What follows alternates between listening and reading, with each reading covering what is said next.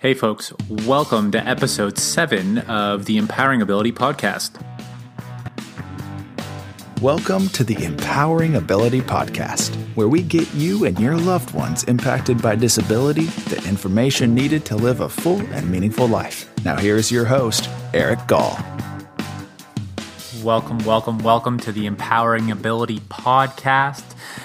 This is episode 7, and today's guest is Karen Chambers from the Bob Rumball Association for the Deaf. And they're located in a couple of places, Toronto, Parry Sound, Milton area.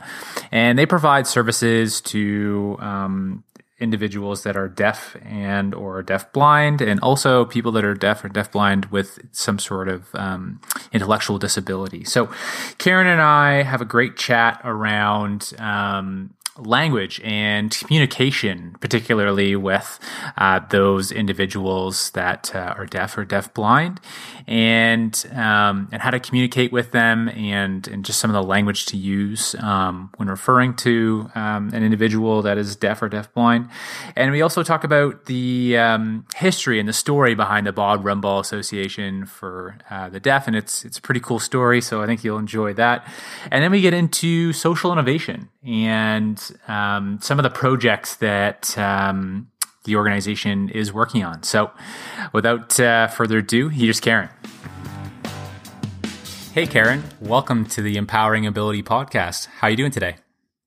I'm great. Thanks for having me, Eric. I'm happy to be here. Yeah, thanks, Karen. We're super grateful that you took the time out of your day to come and chat with us. So we've got Karen Chambers, the Executive Director of the Bob Rumball Association for the Deaf. And Karen, maybe just to start off here, would you be able to tell us a little bit about the history of your organization and maybe just up to today in terms of the services that you provide for your customers or your clients? Sure. So, our history actually goes way back to the Reverend Bob Rumball, who established the Bob Rumball Associations for the Deaf in 1985, and was doing some other deaf programs prior to that.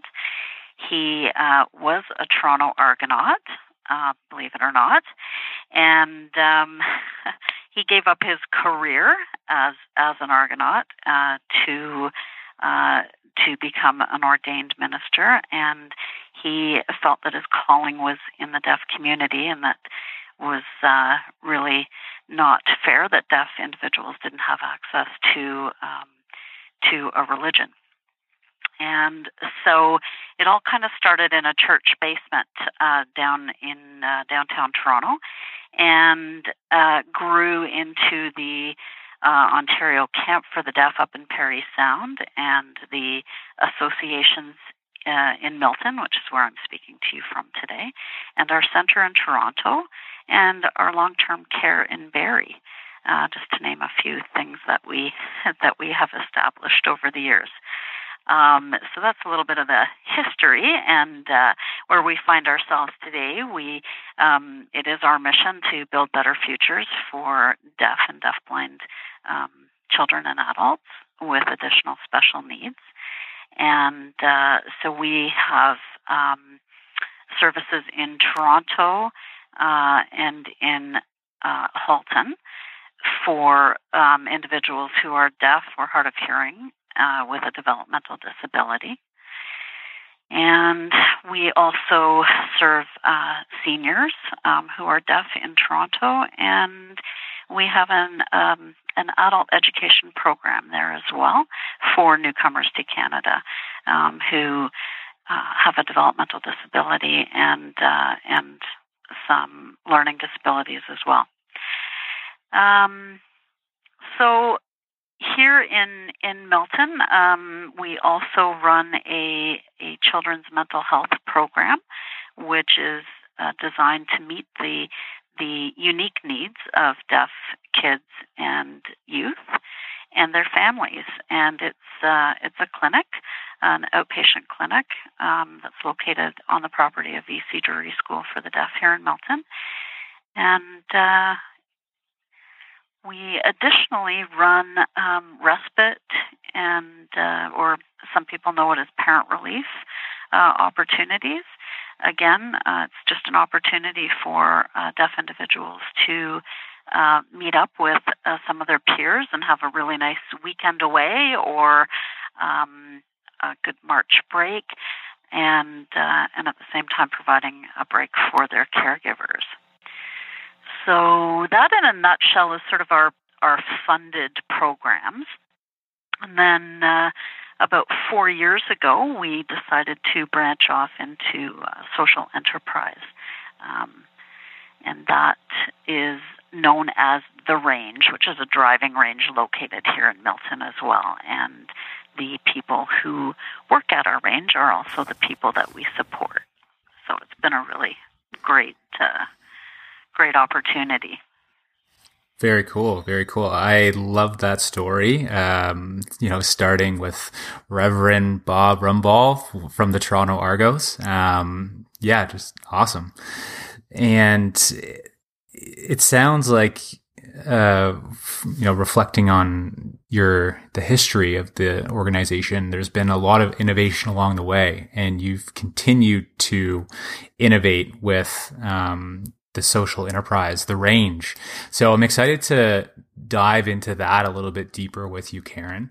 Sure. But before we go there, just before the podcast here, I said hearing impaired, and you stopped me and you said, just hold on a second, let's talk about language. And language is super, super important. So when talking about the deaf and the deafblind community, can you shed a little bit of light on the language that is used within inside of your organization? Sure. So depending on individual needs, there's a myriad of different modes of communication. Anything from American Sign Language to signed English to hand over hand, which is used for deaf-blind individuals where you're actually communicating by touch on the hand. Pretty much it's a total communication environment. So we make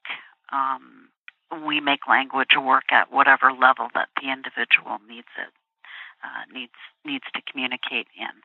Most of our staff are deaf themselves, so we walk into work in the morning and we turn our voices off for the most part, except for an occasion like this when I'm talking to you.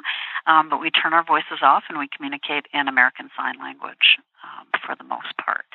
It's very much a culture along with the language that we embrace here. Okay, that helps. So as an individual that doesn't speak American Sign Language or no hand over hand, what is maybe some simple tools or tips that I can carry around with me when communicating with someone that's deaf? So believe it or not, in this world of technology, there's an app. There's an app for that. There's an app for that. It's Okay. called Spread the Sign. And you can actually just type in a word, and it will give you the sign that you would use. Alternately, most of the communication between a deaf individual, two deaf individuals, or deaf and hearing, whatever, is through facial expression and body language, and the sign is to complement that, of course. But so I would say be as expressive as you possibly can, and writing notes always works as well.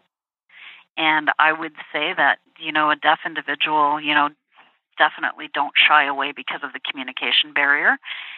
Any deaf people that I have met are very much just happy that you would want to interact. Very cool. That's super helpful. And you also serve individuals that are deaf-blind. So in terms of language or communication with those individuals, do you have any tips on that?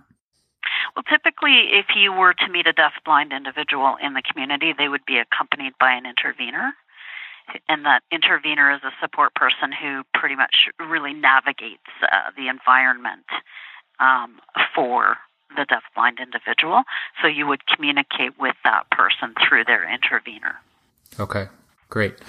Great. That's awesome. I think that that'll help our listeners of this podcast to communicate or improve their communication with individuals that they encounter or in their life that are deaf or deafblind. So thank you for that, Karen. No problem.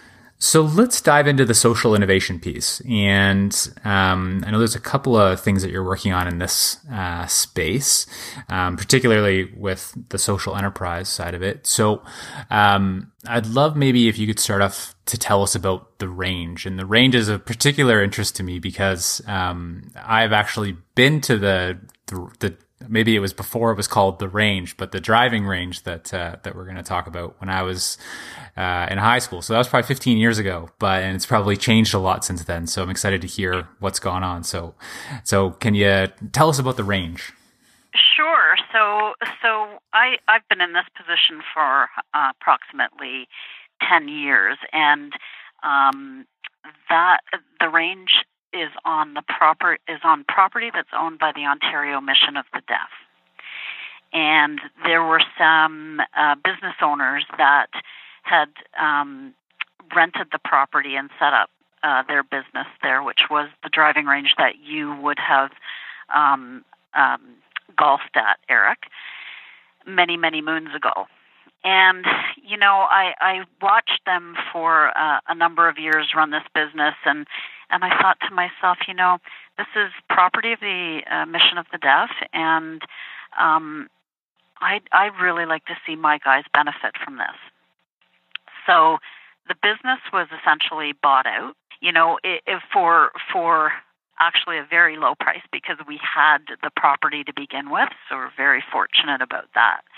And we started up the social enterprise aspect of it in 2013. So this is, I think, our fourth season. We just opened up last week and had a really busy weekend because the weather was so nice and those diehard golfers are dying to get back at it. So, we opened up in 2013, and we didn't miss a beat between seasons, so nobody really knew until they came in that the business had changed hands, if you will. In our first year, we employed about 12 individuals at the driving range, and they do anything from, running the cash to, driving the golf cart and picking up balls and washing balls and keeping the greens nice and beautiful. Basically anything that we can do to train the people that we support in transferable skills so that they can then, if they don't want to work at a driving range forever, they can find other opportunities in the community to work at or volunteer at. But our goal is really, if you're employable, let's find you a job. And we do, there's been this whole movement in developmental services around closing sheltered workshops. And I remember when the assistant deputy minister came out for a visit to see the driving range a couple of summers ago, and she said to me, "And what do you pay your staff?" And I said, minimum wage. Now, the staff are our clients, the people that we support. And I said, we do pay the minimum wage. And she said, right answer. Because if you've been following along, which I'm sure most people have with the whole sheltered workshop, there was, just really fair pay for employment is the goal. Right. So you're paying them a fair wage for the work that they're doing, right? Like would these roles typically be minimum wage? Yes. Okay. Yeah. So that's sort of in a nutshell what we've been doing for the past 4 seasons, and it's been just an exceptional thing to watch. We honestly, Eric, for a long time, I've been around for 25 years in this business in my current role for 10. But, for a very long time, we just kind of, we ran community homes, and, we had nice little arts and crafts and, little activities and things on the side for our clients to participate in. But there was never really, a huge focus on, really focus on individuals' abilities. And that's what we've sort of learned over the last number of years is, let's stop looking at what people can't do and look at what people can do. And it is unbelievably shocking when I see some of the people that have been with us, because we are very much a family, sort of based organization. We're a community within a community, referring to the deaf community. And so some of my clients have been around for as long as I have. And to see them grow and see this opportunity and to see the pride and the joy on their faces when they put on their range staff T-shirts. And, to see somebody behind, I have to tell you, I was very, very nervous the first time I saw one of our guys driving the golf cart. We have a pond on the property, and, all these horrible things were going through my mind of what could happen. And, once you get past that, and you can't help but smile when you see the benefits of something like this.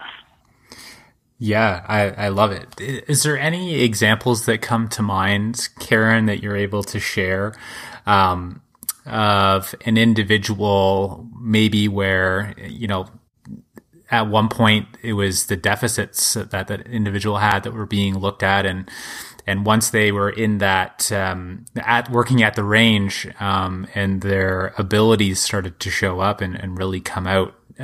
Do you have any examples or stories that come to mind that you'd be able to share? Well, yeah, actually, there's a few of them really, because some of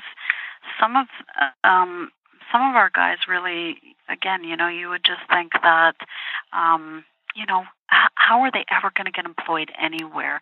Because it's all about production, or, time is money, and maybe our guys don't work maybe quite as fast as anybody else does, but the quality is there.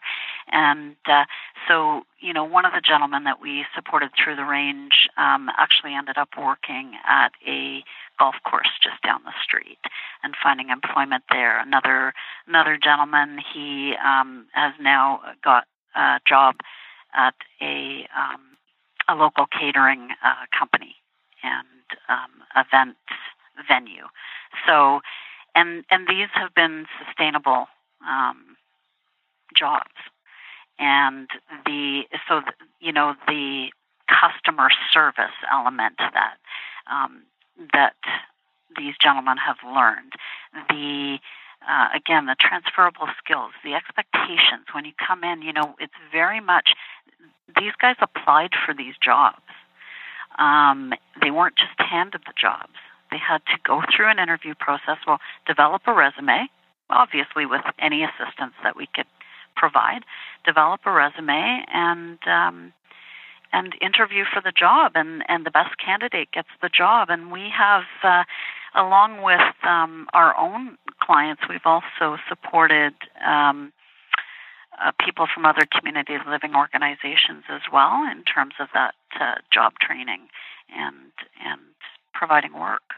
So it's been really kind of an awesome adventure. And we also have people who, it's a lovely property here, so we have people who come and they'll volunteer, and maybe it's, raking the greens, or planting some flowers, that kind of thing. And, it's just actually, just the environment itself is very therapeutic. It's quite lovely and relaxing and nurturing.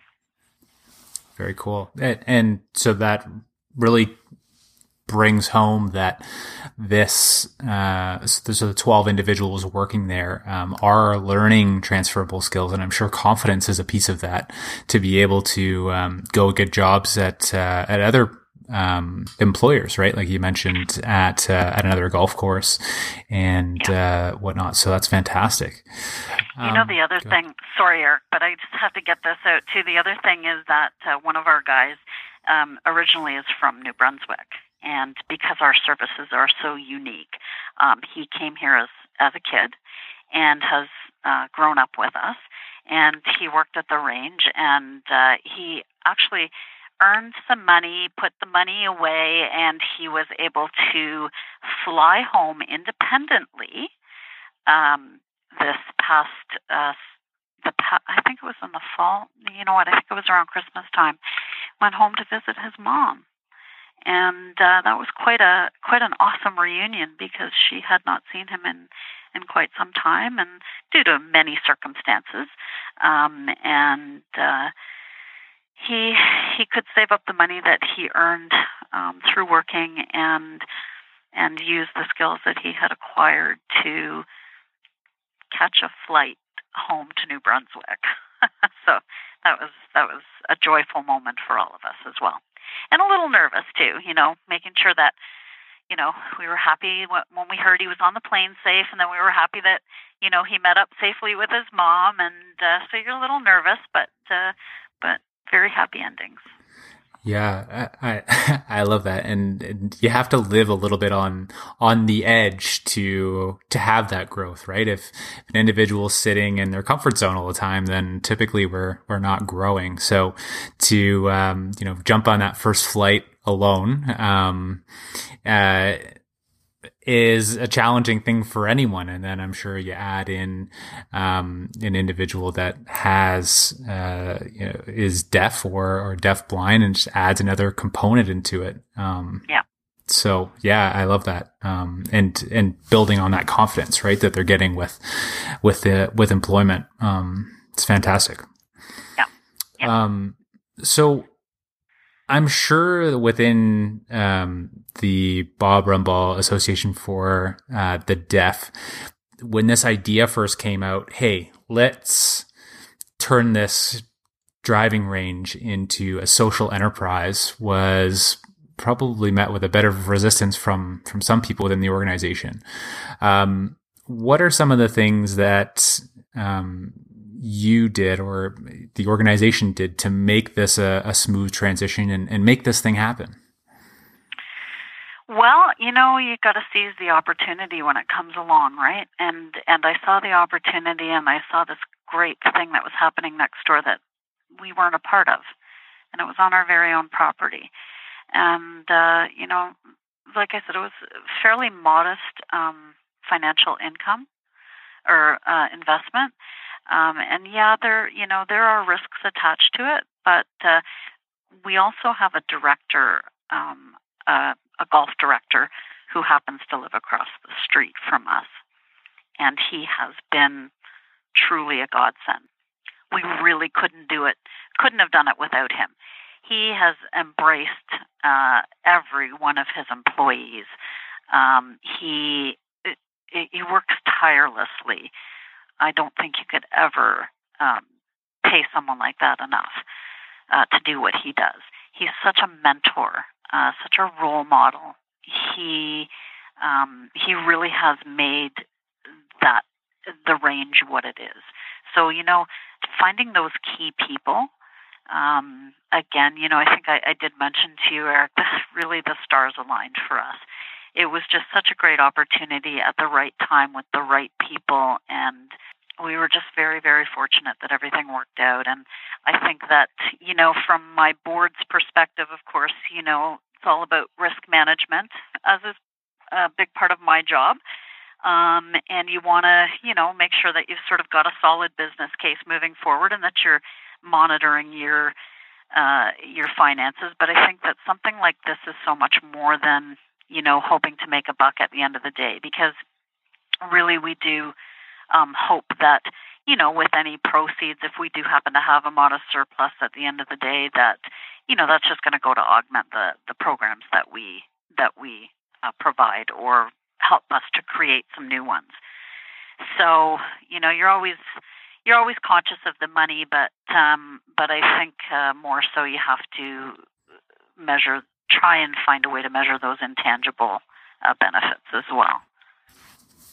Yeah, for sure. And I love that you point out the golf director that you have and it sounds to me like he's really he's operating as kind of that facilitator and making things happen and really being that person that enables employees at the range. And Al Condalucci in episode 5 refers to this person as being the gatekeeper.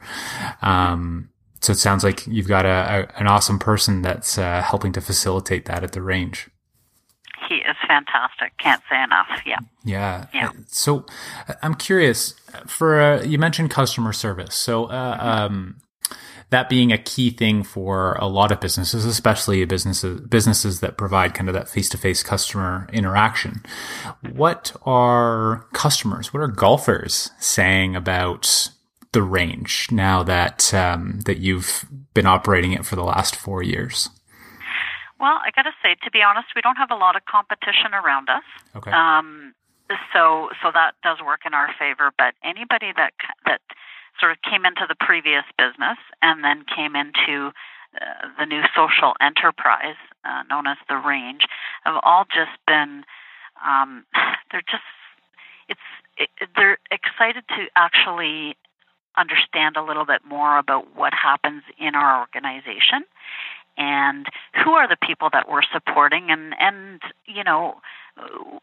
just to be a part of it. And again, our golf director is very well embedded in our community at large. So the people he befriends everybody. We have very loyal customers. They're happy to come in. They're happy to interact with our staff. They're happy to provide opportunity and support. A lot of things grow out of just that interaction and that knowledge of, hey, we've heard about Bob Rumble, but we really don't know what they do, So to learn a little bit more about what we do, see some of the challenges, because I got to tell you, almost, not every day is a good day for our staff at the range. There are some struggles and there are some issues, and sometimes our customers are around to witness, some less than perfect moments. And, but again, it really is building an awareness and building a learning. And, we have a lot of really good friends and neighbors and a lot of really great customers. Fantastic. Yeah. So it sounds like you're helping to create a more inclusive community as well with that interaction with your customers, which is fantastic. So there's a second social enterprise that you were telling me a little bit about. If you'd like, I'd love you to share that with the audience. I'd be so happy to. So we've been fortunate enough to receive a couple of grants to start up a community/therapeutic gardens initiative. So we do sit on 65 acres of property here in the lovely town of Milton. Actually, we're right on the border of Halton Hills and Milton. And so we have been in the planning stages of, what do we do with all this property? It is zoned agriculture, and I keep my dream actually is you can ask anybody; they'll tell you it's a hobby farm. So we're starting, we started with the range. We're now branching out into our gardens. We started with, I think it was about 3 or 4 garden plots, and we're up to about 15. Again, we've also invited in our community partners, Community Living Burlington, Oakville, Community Living North Halton. Some of their people have plots on the property. And they come, and it's like growing season is just amazing. I am always amazed when I see the things that are coming out of the garden. So we are planning on further expansion with that.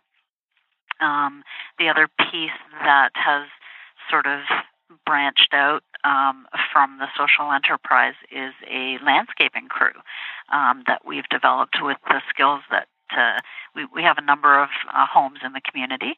So the skills that have been acquired during the staff's time at the range has branched out into this really great little landscaping crew that does a lot of our properties here, and we're trying to get that going as well to be more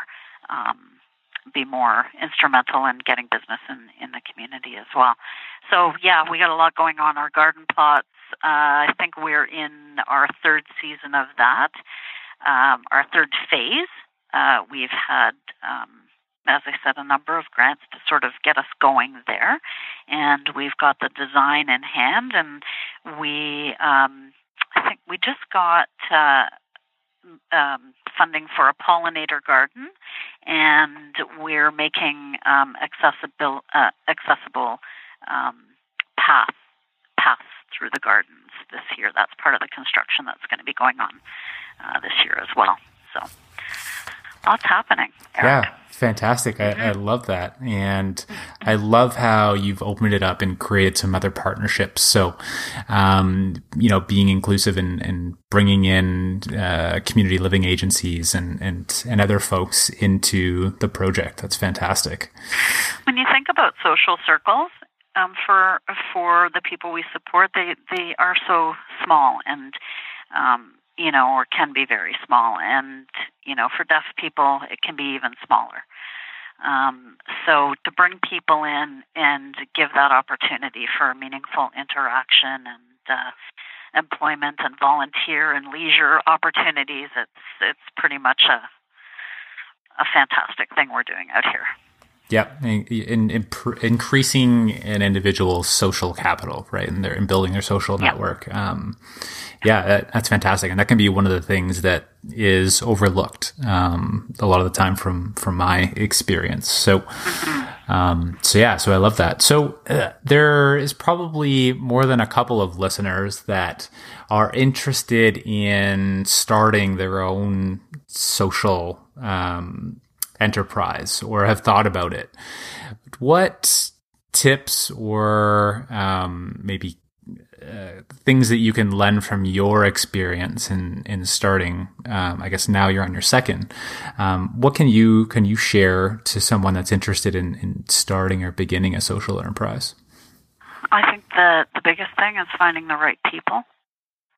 As I mentioned before, you've got to have some resources to start things up, and that could be through grants, it could be through donations, it could be through some of these opportunities with the Ministry of Community and Social Services, the Employment and Modernization Funds, which I think another round just was approved.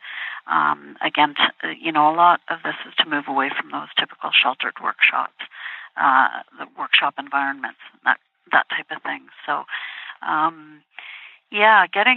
getting the right people, having some resources, and finding a need and finding a love of the people that you support, finding what they really want to do with their day, and how they can contribute.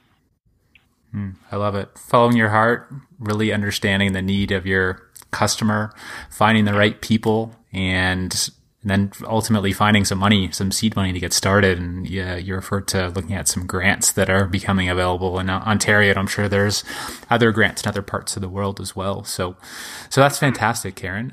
Now, if listeners would like to get in touch with you, maybe to have a conversation around some of the stuff you're doing with social enterprise and social innovation, or if people would like to learn about the services that you offer, where can they go to do that? They can certainly Google us at www.bobrumble.org, or certainly pick up the phone at 905-878-4932.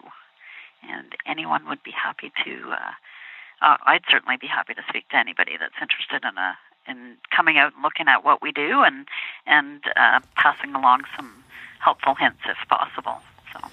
Awesome. Well, I appreciate you putting that out there for our listeners. And Karen, it's been an honor to have you on the show today. And thank you very much. I appreciate it.